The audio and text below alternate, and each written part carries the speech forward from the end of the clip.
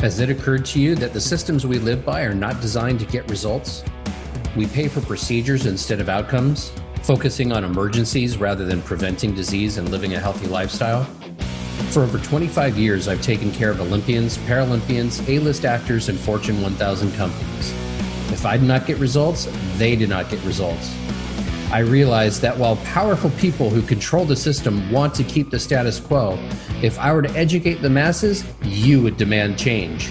So I'm taking the gloves off and going after the systems as they are. Join me on my mission to create a new tomorrow as I chat with industry experts, elite athletes, thought leaders, and government officials about how we activate our vision for a better world. We may agree and we may disagree, but I'm not backing down. I'm Ari Gronich, and this is Create a New Tomorrow podcast.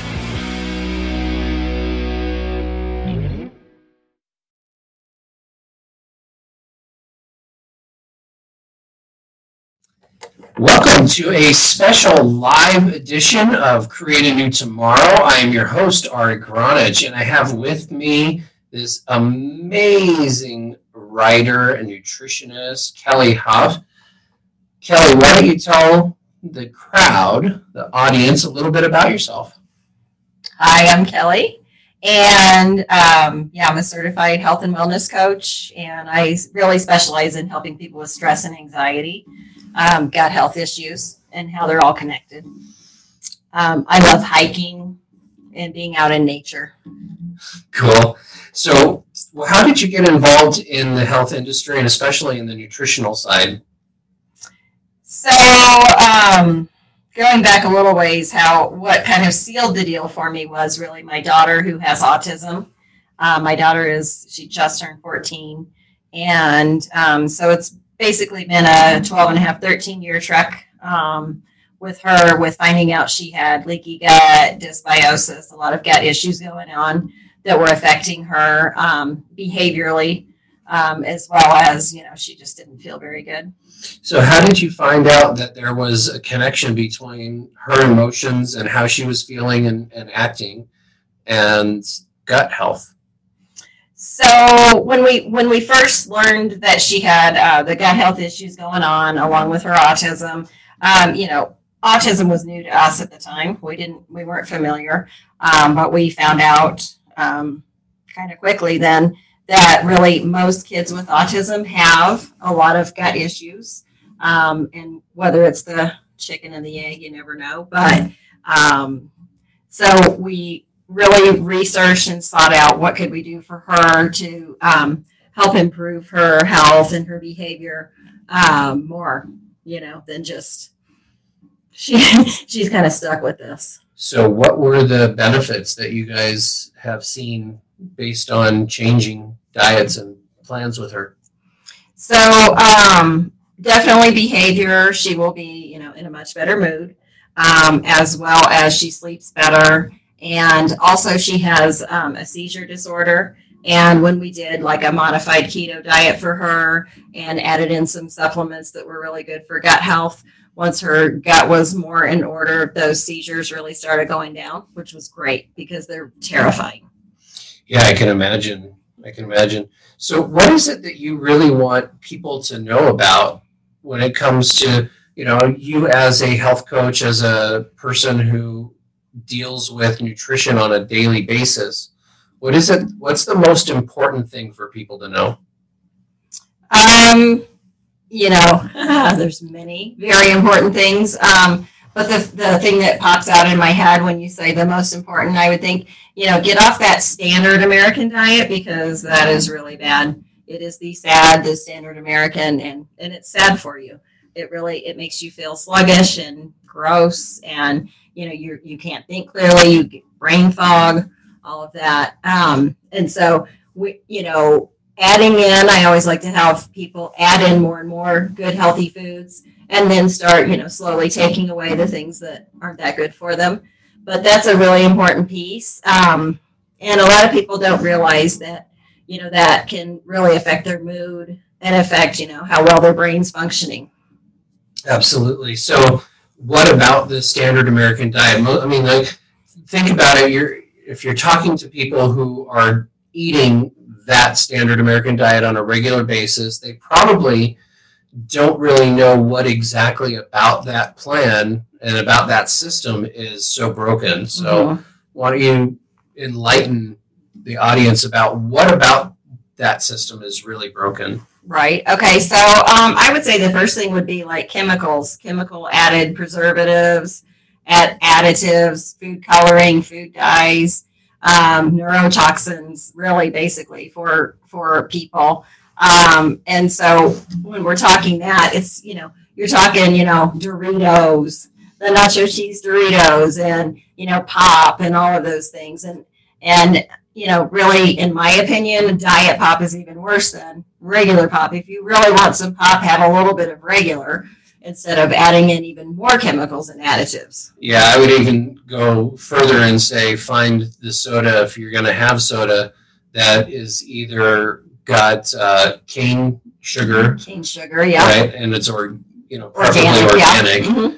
Or monk fruit. There are some keto sodas, I guess, that are coming to the market that have no sugar, but they're not the artificial sweeteners either. Yeah, even a stevia soda, No, we want to steer away from all that. But if it's somebody who, they drink a 6-pack of Coke a day, you're going to be hard-pressed to tell them you have to stop having that completely. You're going to have to kind of back them off. And like you say, then you can replace it a little bit with some of these other things.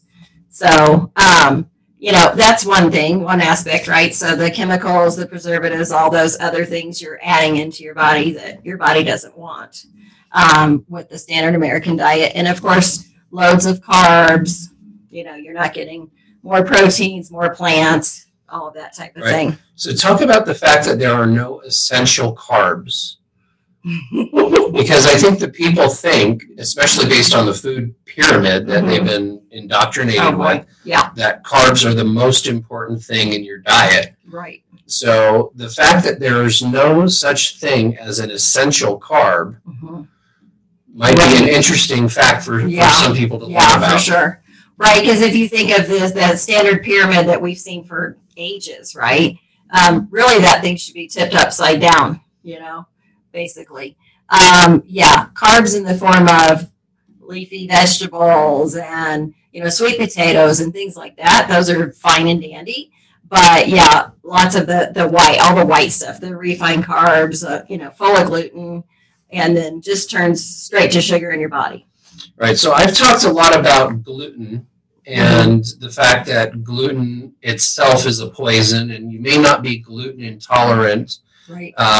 To the level that some people are, but everybody is gets an inflammatory response to gluten. So why don't we talk a little bit about gluten and what they do, grains and what they do, and why the fallacy is there that grains are so important and so on. Right.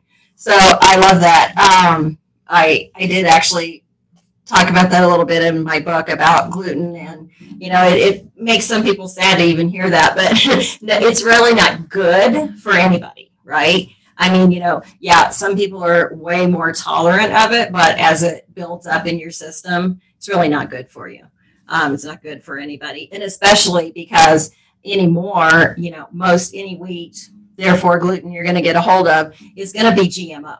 So you're going to have the glyphosate in there, you're full of pesticides, very bad for your whole digestive tract.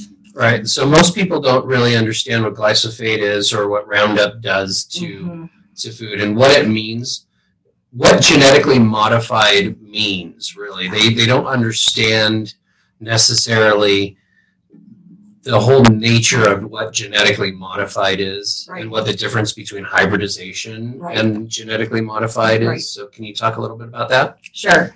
In the GMO, in the seeds themselves, they genetically modify those actual seeds. And so even though they may not have already sprayed something on it as it's grown, they haven't come back by and sprayed, it's already in there. You are not getting rid of that. It's a part of the plant. And so no amount of rinsing it is going to get rid of it.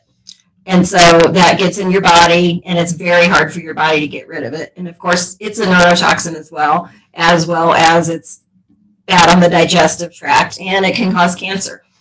Yeah, so I like to get into the history of certain things, and the history of that company is an interesting history. They were responsible for things like the Manhattan Project, but even prior to that in the United States, they were responsible for the gas that went into the gas chambers. Right. During the Holocaust, they were responsible for the or Agent Orange during the war and mustard gas.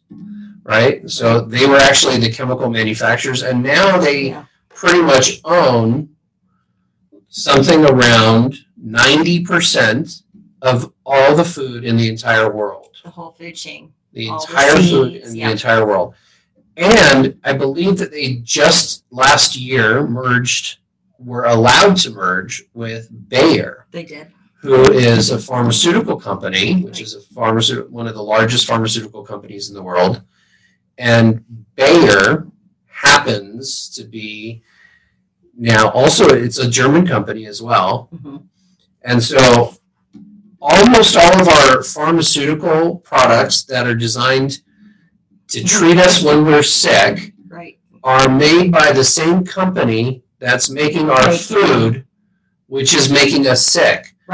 Right? Absolutely. So audience, I want you to really kind of get this, how things connect and how things tie down, because this is a really important fact. It is. For people to understand, is that their entire food chain is being controlled by one company that also controls a major percentage of the pharmaceutical market.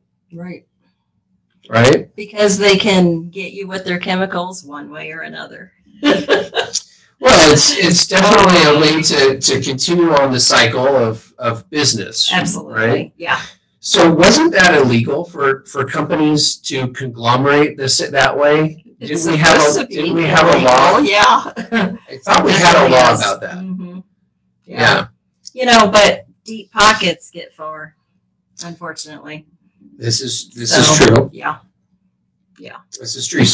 So what would you say to the average American or even, consumer worldwide that's eating this kind of food and may not know what it is or why it is? What would be the things that they can look at to tell if the food that they're eating is safe or if it's going to make them sick, even if it's a long-term sickness? Right. Okay. So my answer on that offhand is twofold. One would be every year the Environmental Working Group, EWG, does a Dirty Dozen, Clean 15, which is a really good list for people to go off because I have a lot of clients that will say, well, we can't afford to feed our whole family organic food and things like that. So if you at least look at this list, it's helpful. That way, the dozen that year that are the worst, you can stay away from and be sure you get organic. And then the Clean 15 is basically, there might be some residual pesticide, et cetera, but it's a lot less. So it's a better way to go for people who don't go totally organic. And the other thing would be there's the things to look for that are mostly GMO: corn, soy, wheat, sugar beet, all here in the U.S. at least. Those are very, highly GMO. Right. What's the difference between sugar beets and beets? Sugar beet, they actually get the sugar out of it. A beet is actually grown in the ground, and primarily it's going to be the red beet or the golden beet. That's totally different. Gotcha. So when you hear beet sugar, you don't have to be worried about juicing if you're, say, a raw foodist. Right. We juice a lot of beets. Yeah, beets themselves are great. Yes. So don't get those two mixed up. It does sound confusing. Yeah, basically. I understand that. Right. Cool. So those are a couple of ways, just to know, in general, these crops tend to be bad. So especially, it's back to the gluten. So the gluten's not good anyway, but if you're going to eat wheat, you want to have organic wheat. and especially, and if you don't have the refined wheat, like you have the actual just stone ground wheat, that's way better for you. Then I'm not promoting it because I don't think it's great, but I'm just saying it's easier for some people to think, well, I can't possibly do all of this, and so they just want to give up. And so you want to kind of highlight, like, if you start with these things, it's going to be the most helpful to you and easy for you to do.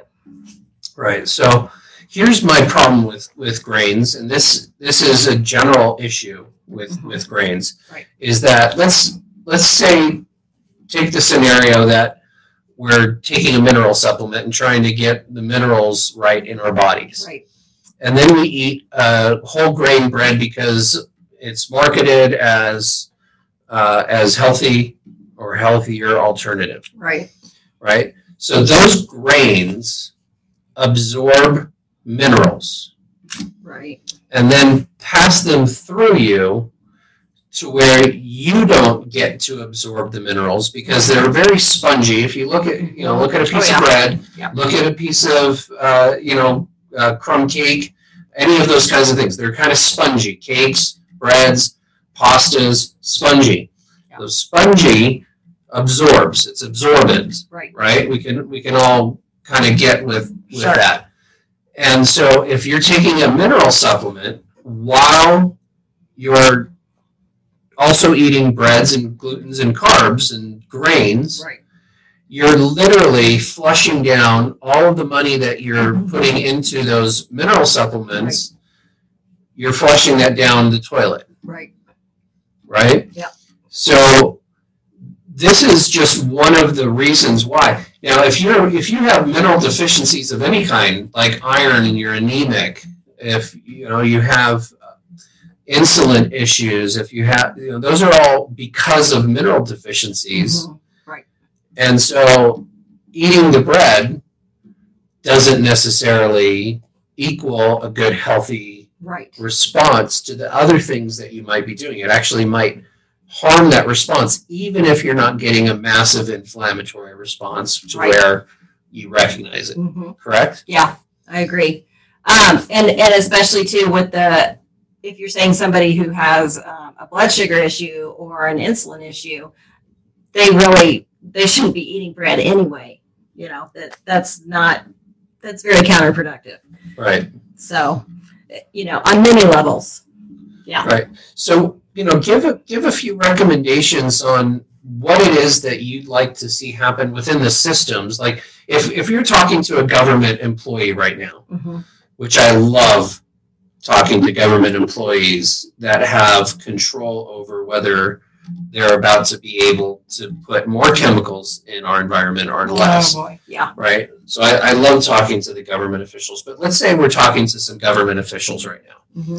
And we're giving them some solutions to the ills of bad health and the systems of agriculture that we're going through currently, right? What are some solutions that you would suggest? Why, that's a big one, isn't it? Absolutely. I like the big question. I know. What I don't know is if they're going to listen, and it does depend on, right, who is it? What is their lobby toward? What's their propensity? But what do I think could be done? I mean, definitely don't let anything else get added that is bad for us. Absolutely. And I don't know, because it is such a deep pocket issue, if you're going to get that reversed on the whole GMOs and the whole seeds and everything like that. That's tough. But maybe they could be touting organic foods. Maybe they could, that could even be part of, if not part of the new food pyramid, even if it could just be, they could at least as a public service message talk about chemicals in the food and, eating organic or things like that. That wouldn't be that hard for them to do.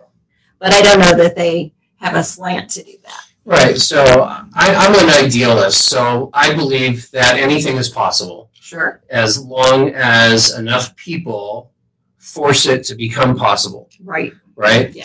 And so the things that I'm looking at being possible, for instance, let's say, is hydroponic gardens Oh, yeah. in local communities Absolutely. because you can control what is put in. You don't need the pesticides Right. because it's a controlled environment. Yep. You can grow it year round. You put it into farmers markets, you put it into high schools, you put it into elementary schools, and now all of a sudden you have free labor because you're teaching the kids how to grow food, Right. right? So this is just one of Mhm. many possible solutions. If you're in a big city, there are now skyscraper gardens Oh, yeah. Which is really exciting, right? that can feed an entire city Mhm. what it needs, because you can create, different levels with different kinds of food. So you have Right. a lot of variety. Yeah. And it's all hydro and aeroponic. This is a solution to big cities. My favorite really one, like that. my favorite one is in parks, public parks.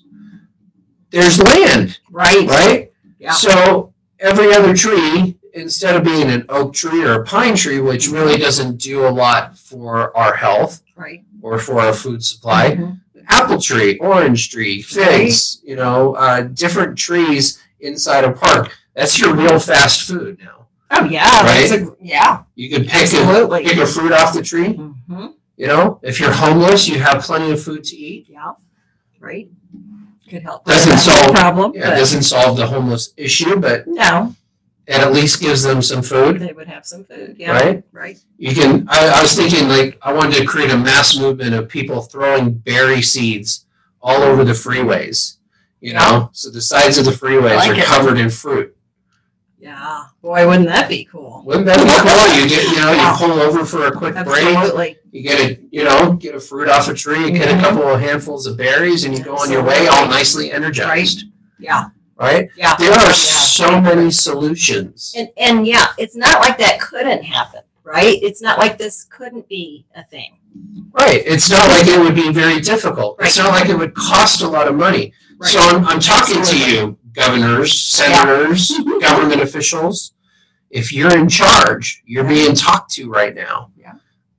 Right? Absolutely. Yeah.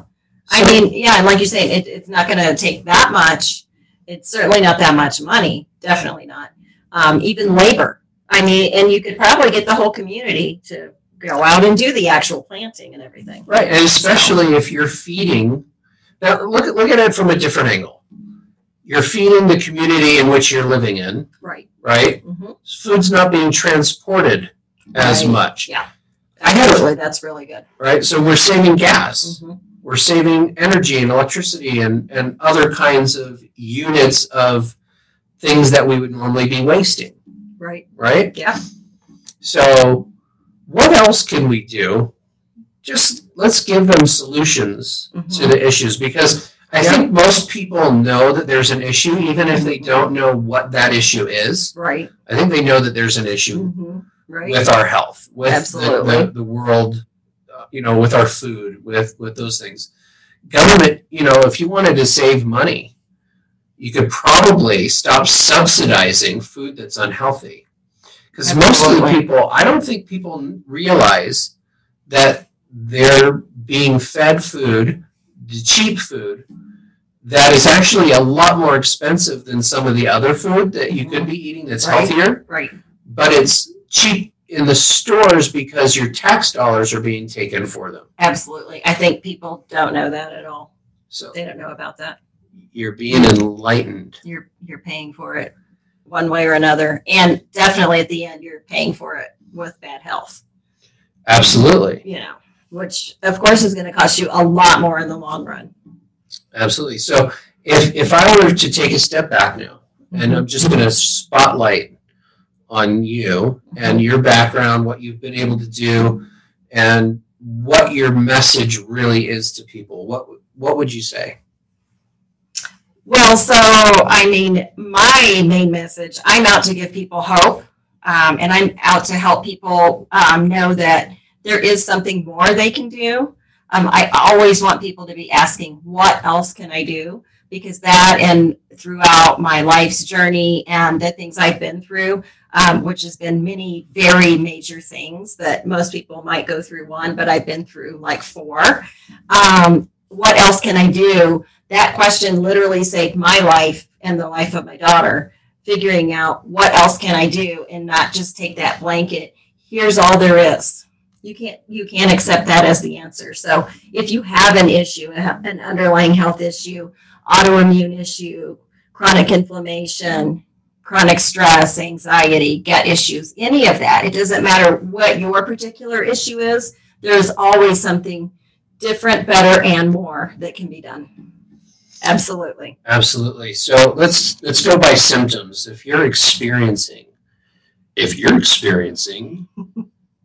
foggy brain, bloating, gas, crazy heat, and then cool, your temperature is deregulated. If you're experiencing symptoms of diabetes and insulin-resistant heart disease, chronic pain, you too could be affected by the SAD diet. It's so true. Absolutely. So let's talk about like brain fog and things like that. I've been told recently that they're trying to reclassify Alzheimer's and dementia as type 3 diabetes. Yeah. Let's talk about that a little bit, because this is affecting, I don't know, my grandmother had Alzheimer's. She didn't know who I was for the last, I don't know, maybe almost 10 years of her life. Yeah. Couldn't speak English anymore. Really she could hard. only speak Spanish. Mm-hmm. I mean, she had no idea who she was other than the 16-year-old and before girl. Wow. So it's very personal for me. Mm-hmm. You know, how would you suggest somebody who's experiencing dementia and Alzheimer's and brain fog in general, they're going to work and they're going, what am I supposed to be doing here? Mm-hmm. You know, what would you suggest as a change to their plan that they can do immediately to start feeling different and better? So on the lighter note of brain fog versus dementia, Alzheimer's, all of those types of things, because those are a heavier issue, although the same types of things absolutely affect it. But somebody just experiencing brain fog, you know, something they could do would be, number one, cut out sugar. And then number two, cut out the refined carbs that turn straight to sugar in your body, because that all leads to brain fog. Another thing is good, you know, having enough good, healthy bacteria in your gut versus unhealthy bacteria, because that's dysbiosis when you have too much bad bacteria. So adding in better. How do they do that? How do they do that? They can do it by particular strains of probiotics with prebiotics with them, as well as fermented foods, which have pre and probiotic foods in them. Like kimchi and sauerkraut? Kimchi, sauerkraut, yeah, those What are else? great. Kombucha. There's a variety, a big variety. And I teach fermented foods classes that people can make them at home on their own and realize it's not that hard to do, which is really cool. But those also eating, you know, a lot of the good plants and getting a big variety, because you're getting some pre and probiotics that way. And especially if it's organic and you don't want to wash the crap out of that organic food, you actually want some of that good soil on there because it's actually good for you and you're adding in good bacteria that way. Yeah, remember when you were a kid and you used to have mud pies, and the mud pies were tasted like dirt because it was actual mud? Because it was dirt, yeah. It but it was actually good for you. That actually kept your immune system really well strengthened. Absolutely. Right? Yeah. This whole thing It's so good for you. This whole thing about being antibacteria, virus is a bad word these days, but antibacteria, antivirus, antifungus. Oh yeah, absolutely. These are things that we've learned. Fungus created penicillin. Right. It was really good for you. You know, magic mushrooms, psilocybin, that helps people with PTSD, with emotional trauma release, with all kinds of you know, health issues, right? Yeah. So this is something that we've been taught to avoid. Right. But we love mushrooms in our food, on our steaks, on our chicken. Saute a mushroom, yeah, that's great. Exactly. So it's not avoid these things. It's actually, these are the things that help keep us healthy, that they've been telling us, the system's been telling us we need to avoid. Right. Yeah, when everything's just so sterile and you have, you know, you're actually getting rid of your good bacteria as well then. and you don't want to do that. Right. Even I was told recently, mouthwash. If it's got that high alcohol content in the mouthwash, it'll kill all the bacteria in the back of your mouth.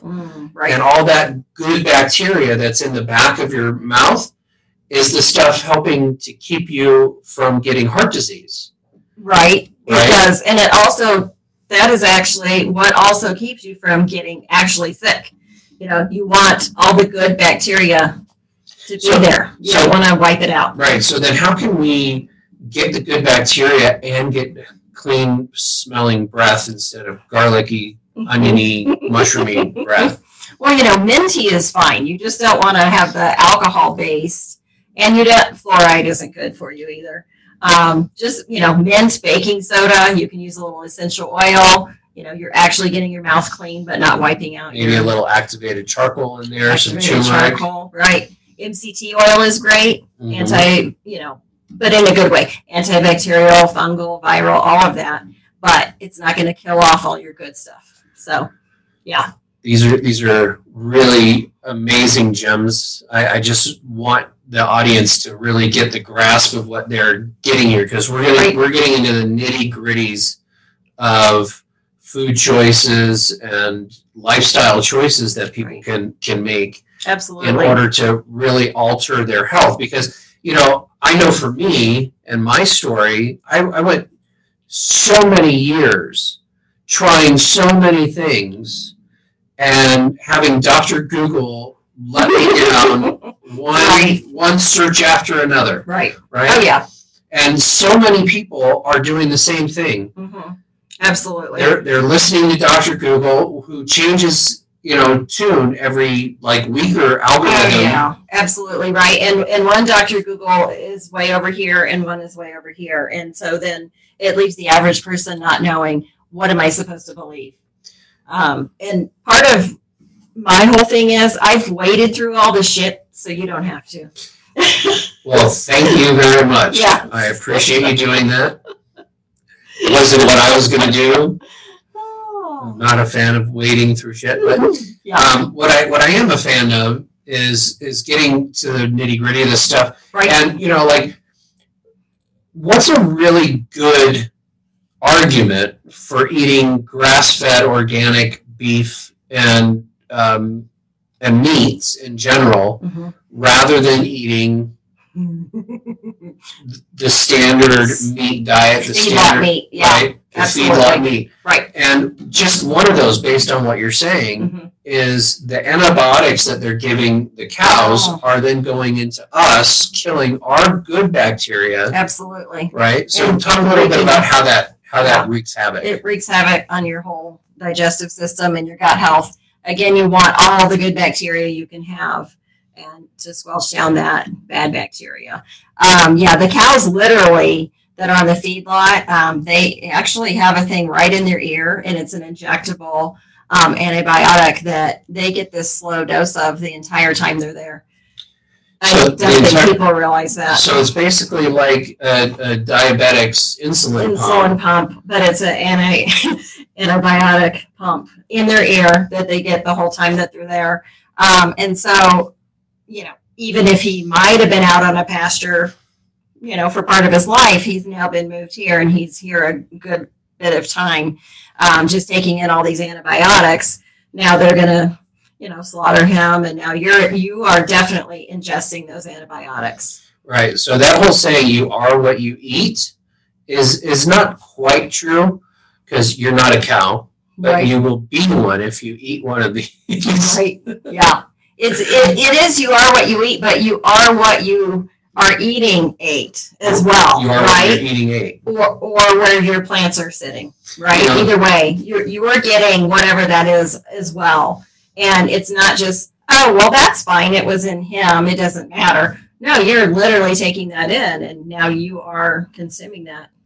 Yeah, so I was listening to a paleontologist once, and we were at a dinosaur park. And I think it was my son's birthday, and somebody asked a question about the dinosaurs that are, meat eaters versus those that are vegetarian, and and the guy said, well, the dinosaur who eats the vegetarian gets all the nutrients of the vegetarian, dinosaur, because they're getting what that dinosaur ate. Right. Yeah. Right. Mm-hmm.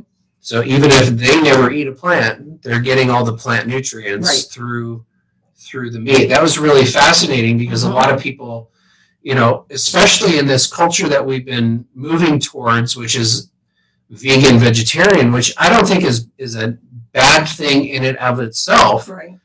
It's a necessary thing, because we absolutely never ate the amount of meat that we're eating as a nation daily. Right. If I eat meat a couple times a week, that's a good amount. That's kind of more on par, right, with our traditional diet. So we're not supposed to be eating 3 meals a day of meat. Right. But if we're eating meat that's not been raised on a pasture, eating grass, but has been raised in a feedlot or one of these places where they've got the antibiotics, you're literally killing your gut, which is killing your brain. Right. And how does it kill your brain? To kill your gut? Well, because your good gut bacteria absolutely send signals to your brain all day long. Gut to brain, brain to gut, but more gut to brain.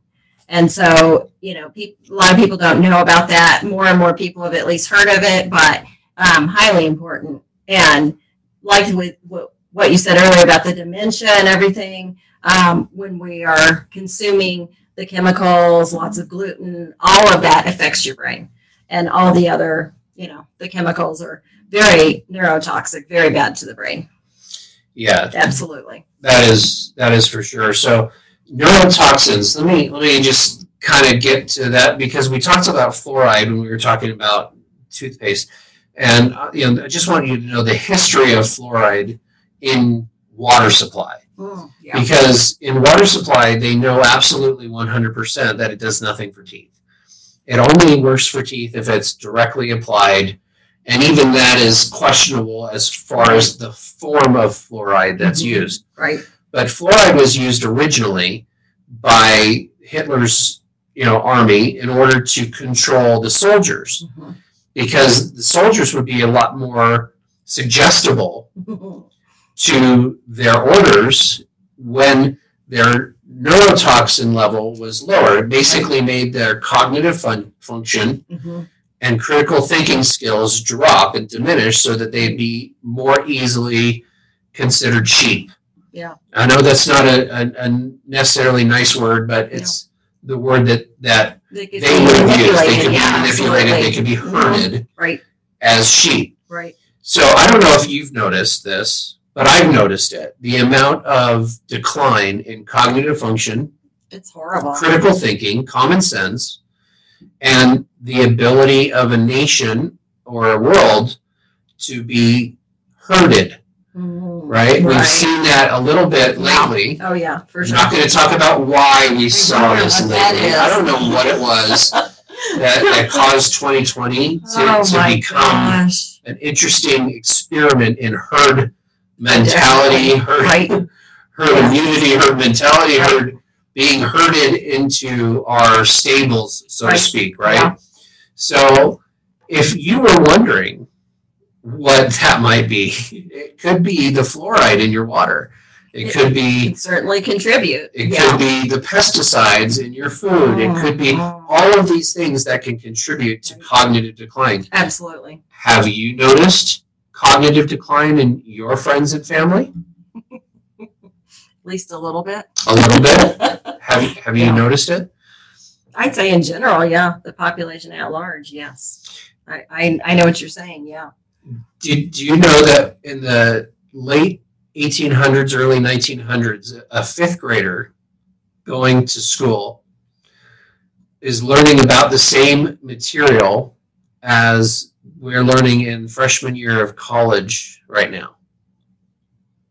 That's crazy. Is that a little odd? That's really odd. Is that a little odd? Mm-hmm. I think it's odd. Absolutely. That we have declined so much in our cognitive function that we can't even, they're not even teaching us. And I think part of it is that we like our children to be children. Well, yeah. least a little bit. I'm not sure if that was how nature intended it. Right. For children to be children for so long. For so long, yeah. You know, I understand that. Also in the 1800s, right? They didn't have the distractions. Just everywhere distractions. This is true. This, that, the other. They didn't go as fast. Squirrel, this. People are just like, go, go, go.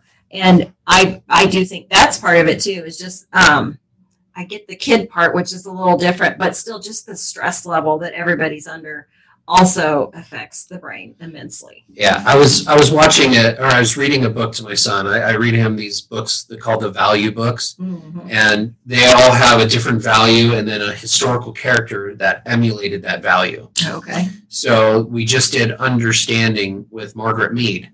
Okay, cool. And Margaret Mead, if you don't know, she was a famous anthropologist who went to different islands. She was the first anthropologist to actually go to where the people are that she was studying and live with them, amongst them. So before that, anthropologists would study in books. Right. They never went out to the location to study. Actually. But she went to the location. So she went to the Samoan Islands. And on the Samoan Islands, she found that they raised their kids a very certain way. By the time they were 6, they were already starting to learn how to cook and take care of the younger siblings and do all that. They still had their playtime, but they had a lot of responsibility. By the time they were 13, they were basically able to take care of an entire family and, look at getting married. They were able to choose their partner, their wife or husband. And they found that as adults, they were really, really happy. That's great. And then she went to another community, and the kids had no responsibility. They were just able to play all day long, all the time. Right. No responsibility, but they didn't learn how to live as adults. We call this now adulting. Adulting. Adulting. This is a term we needed to use. Adulting. I'm adulting now. Adulting. Yes. Are you adulting? I'm adulting. Yeah. So they found that those people as adults were miserable, angry, not having fun. They didn't like each other. Their marriages were arranged. Right. They didn't have the choice in who they would marry. They had to pay a humongous fee for that wife, to the family. So they were in debt the whole time. They had all these different things that kept them from being happy.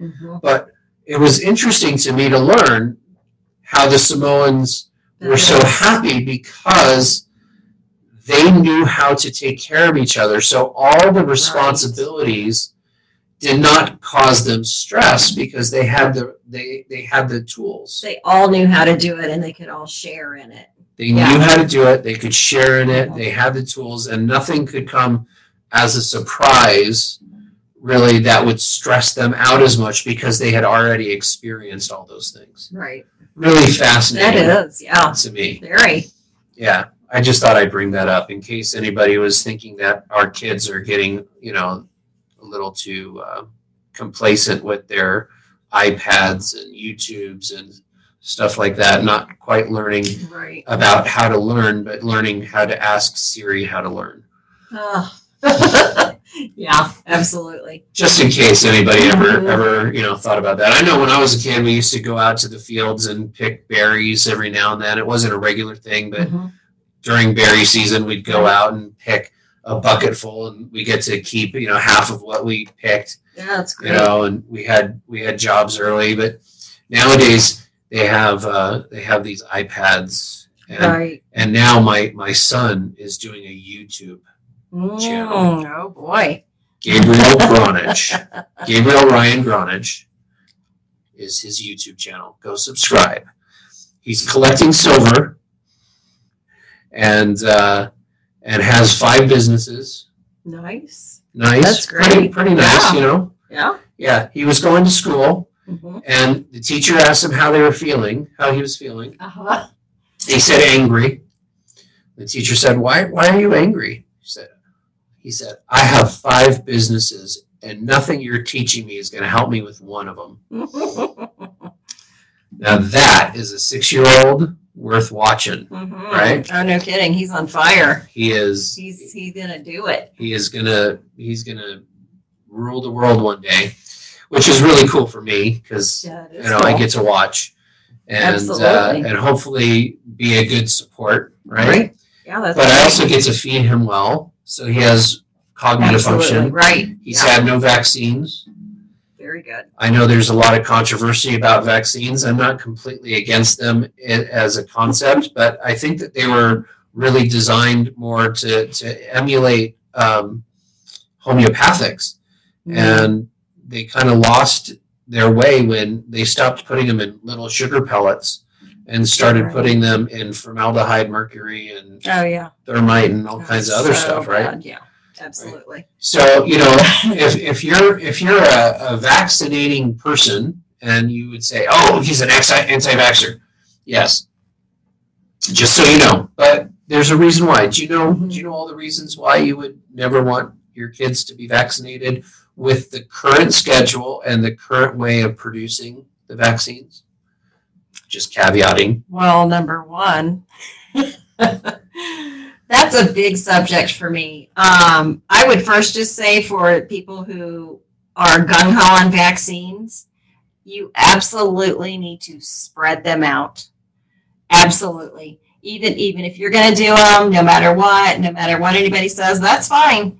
But you should at least spread them out so your child isn't overloaded with a whole bunch of chemicals all at once. It's very bad for the body. My daughter, actually, I don't think you knew this part, but we're pretty well convinced that she has autism because of her vaccines. She was tracking along normally till 6 months, and then she had 5 vaccines at once, which we were told was totally fine, totally normal. And at the time, no longer. We believed. The doctors know what they're doing. They're trained. They're well trained. All of that. Now I say you have to ask: is there something different, better, and more? But she was never the same after that. And so basically she had an underlying, issue going on. We didn't know about an immune issue. You put all that in a little baby and the body goes berserk basically because, it's trying to get rid of that, attack it. And so I kind of like you all say, well, I'm not an anti-vaxxer, but you have to be very on your own. You need to find out all about every bit of information you can about it. And does your kid really need it? And absolutely, no matter what, I want people to know they need to spread those apart. One vaccine at a time, that's it. Because if there's any issue going on underlying and you don't know about it, you're going to know about it way too soon. And you'll find out if you do it one at a time, which one caused it. Absolutely. Right. Then you would know. Yeah. The other thing is, if you don't mind me just putting this in here because we're talking about this, I want people to know this because people don't know this at all. So in about first grade then, they wanted to give my daughter the MMR booster because, at school. We said, absolutely not. She'll never have another vaccine ever. But we were working with this great doctor in California at the time. And he said, all we need to do is a simple blood test, a titers test. Very simple, not much blood at all. So he checked her titers levels for that. She was actually at 4,400% higher than what she should be. So had we gone ahead and gone along with, let's give her this MMR booster, would have been even more detrimental to her health. But he said only 5% of kids actually need that booster, that when they are tested actually need it. 95 don't, but they just give it to everybody, which to me is just pathetic, right? We're going to give it to 95% of kids who don't even need it. It's not right. It's kind of like quarantining 95% of a population that don't need it. It's a lot like that, isn't it? I wouldn't know anything about that. My gosh. But that sounds like a similar, these things are really all about one size fits all, so to speak, Absolutely. Solutions. And as we know, we are all snowflakes. And I don't mean that in the detrimental, political way of calling people snowflakes. Mm-hmm. I mean that in a way of we are all unique. We are all unique, all right? very individual, and Right. what's good for me is not necessarily good for you, and Absolutely. definitely not at the same time, Yeah, no. right? Everyone's body is different. Everyone's physiology is different. There's so many factors. Everything, it's all multifactorial. And so you have to consider all of that. You can't just blanket everybody into the same thing. It doesn't, well, you can do it, but it doesn't turn out good. Right, but if we were to blanket people into the same thing, what would we do? We would probably want to vaccinate everybody because Right. then we'd have everybody on the same playing field, right? Mhm. Right. But what happens when somebody is not, their body can't handle the same thing as somebody else's? We all know the person who could eat 50,000 McDonald's hamburgers and stay skinny, Right. and somebody else drives by McDonald's and will get They're gaining some weight. fat, just by driving by the Absolutely. place, Right.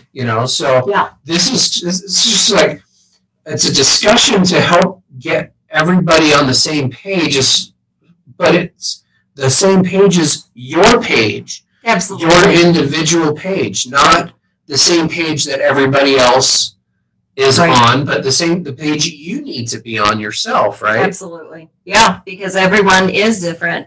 Every physiology is different. My mind works different than yours. My gut works different than yours. Everything is different because, and so you can't treat the snowflakes the same. You can't treat the snowflakes the same. The snowflakes the same. This goes for politics as well as food, Yeah, as absolutely. well as medicine, Yeah, for right? sure. But how do we get how do we get that to be a systemizable thing? Because we all know that everybody needs to systemize everything, right? So how do we get that to be a systemizable thing, especially if doctors aren't allowed, really to meet with you for more than 7 minutes? Oh my gosh, right? How long does it take for you to do an assessment as a nutritionist? It would depend on the person and what they've got going on, but On average. 45 minutes, an hour, as a first, If somebody's got a lot of stuff going on. Yeah. That could, you would first address the few things going on, and then you would need to revisit and, address more if somebody has a lot of things going on. So you could spend hour and a half, 2 hours. It could end up being 3 or 4 hours. To really get in depth and see what's really going on. Right. Is that happening? Not in most cases. Is your doctor taking an hour and a half to 2 hours to really find out what's going on? And I don't want this to be like I'm bashing doctors, because frankly, I think doctors are heroes that really deserve a lot of medals for their courage, because they've decided to go into a system that literally threatens them if they don't do medicine the way of the insurance and the way of the pharmaceutical companies. Right. Yeah. And there's this moral hazard, moral hazard that doctors are going through, because they're looking at the world going, I just want people to be healthy. I want to treat and take care of people. Right. And the system is not letting me do that. So, I always go back to the old medicine men and medicine women, and the doctors in the olden days. They would do these things they're unheard of, called house calls. What? Ooh, they would show up at your house. Right. They would spend time watching you live, Right. sometimes a week. And then they would get an idea of what it was in your environment, in your lifestyle, in what you were doing that was causing the problem. And eventually they would be able to then solve that problem. Right. Right? Mm-hmm. Absolutely. But the doctor of today is shuttle you in, shuttle you out, and they have a lot of information, and they're trained well, but they don't have all the information, and they aren't trained on everything because they're trained in their realm, which is primarily pharmaceuticals, et cetera, right? And so, they absolutely have a very important job, and they are heroes and do so many great things, but they have their own realm. And then there's a lot more to health and wellness that they just don't cover. Right. So you wouldn't want to go to a foot doctor, for instance, if you had a brain tumor. And you don't want to go to a doctor if you have an issue with nutrition. Just like you wouldn't go to a doctor for pain because of a weakness or an accident, who would only be able to give you a medication, right? Yeah. Versus going to a therapist of some sort, chiropractor, Right. physical therapist, massage therapist, personal trainer, who actually deals with injuries Those types of, and why they occur, right? absolutely. So just kind of get the note. We've started doing things backwards. Right. We're not doing things the right direction. Absolutely. We're looking for this fast pill solution versus Right. a lifestyle solution versus a way of living solution. Right. And by doing that, what's happened is it takes a really long time to lose weight now, because you're literally getting big and then small, and then big and then small, and then big and then small, and then big and then big. And every time you get big, you get a little bit bigger, and every time you get small, it's a little less small, right? Right. And it takes a really long time, because you go from fast pill to fast pill to fast pill, Right. from fast solution to fast solution, versus just taking a look at let's get rid of the fads, let's get rid of the concepts, let's just go Right. back to what was working for the last couple 100,000 years. Right. Yeah. Or if you're religious, the last 2,000 years, Right.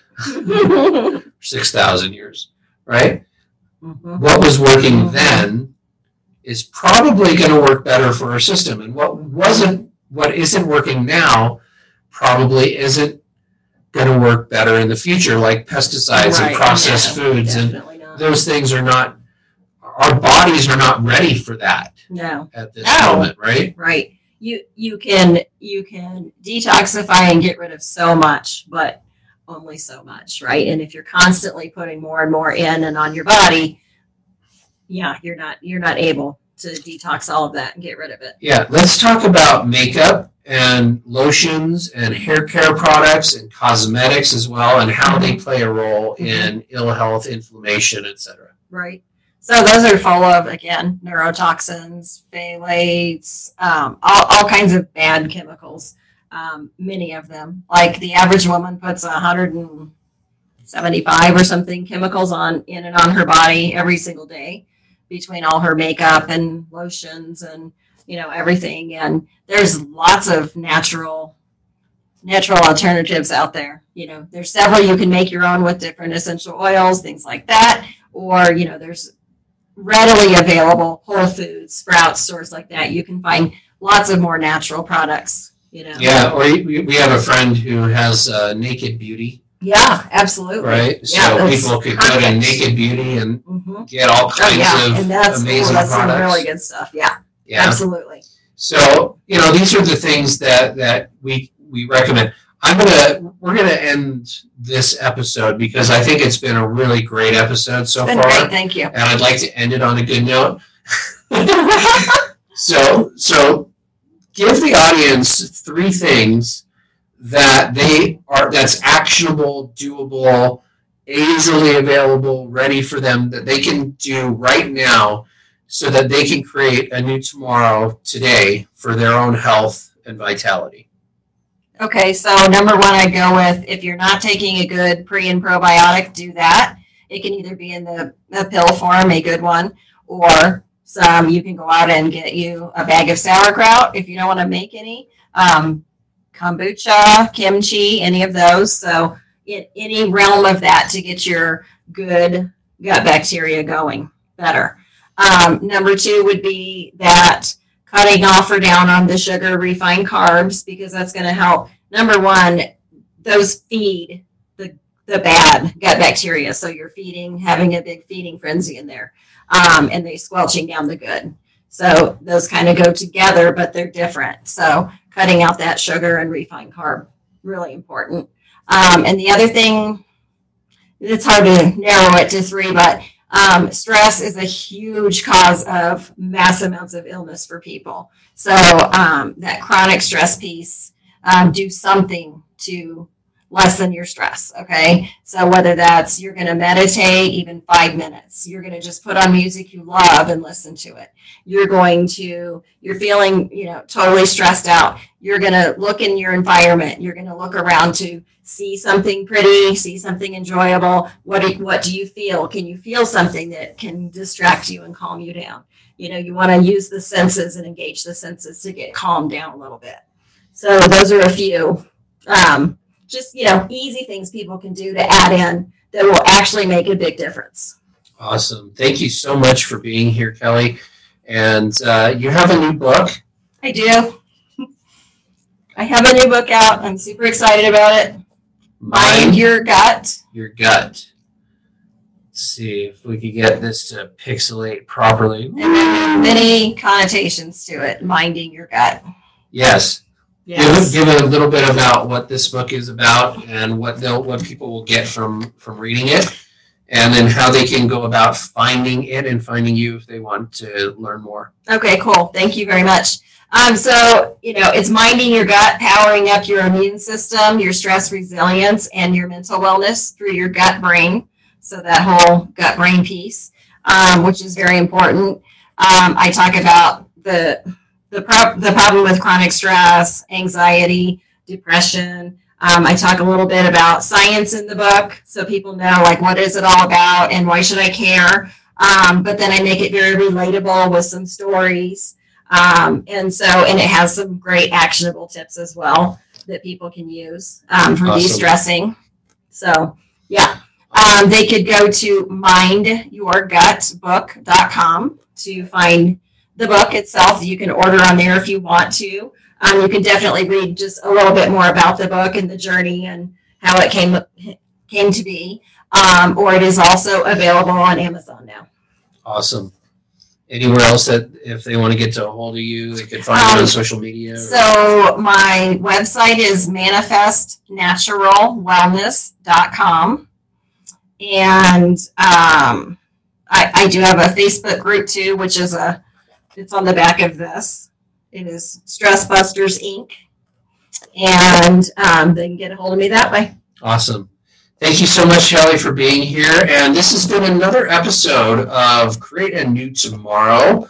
We are here to create a new tomorrow today, give you the actionable steps to do that. Go check out my blog as well, anewtomorrow.com, or it's createanewtomorrow.com, or you could go to Amazon and find it there. It'll give you actionable steps on how you can live your most passionate life today. So thank you so much for being here, Kelly. I really appreciate it, and look forward to seeing you, in your book get more publicity, get out there more, and that way we can create much more of an impact on the world. Right? Absolutely, yeah. We want to change the world. Change the world. And again, to the governors, the senators, the politicians that are hiding behind their lobbyists. We're coming for you. Do the right thing. Make the world a healthier place today. Thank you for listening to this podcast. I appreciate all you do to create a new tomorrow for yourself and those around you. If you'd like to take this information further and are interested in joining a community of like-minded people who are all passionate about activating their vision for a better world, go to the website createanewtomorrow.com and find out how you can be part of making a bigger difference. I have a gift for you just for checking it out and look forward to seeing you take the leap and joining our private paid mastermind community. Until then, see you on the next episode.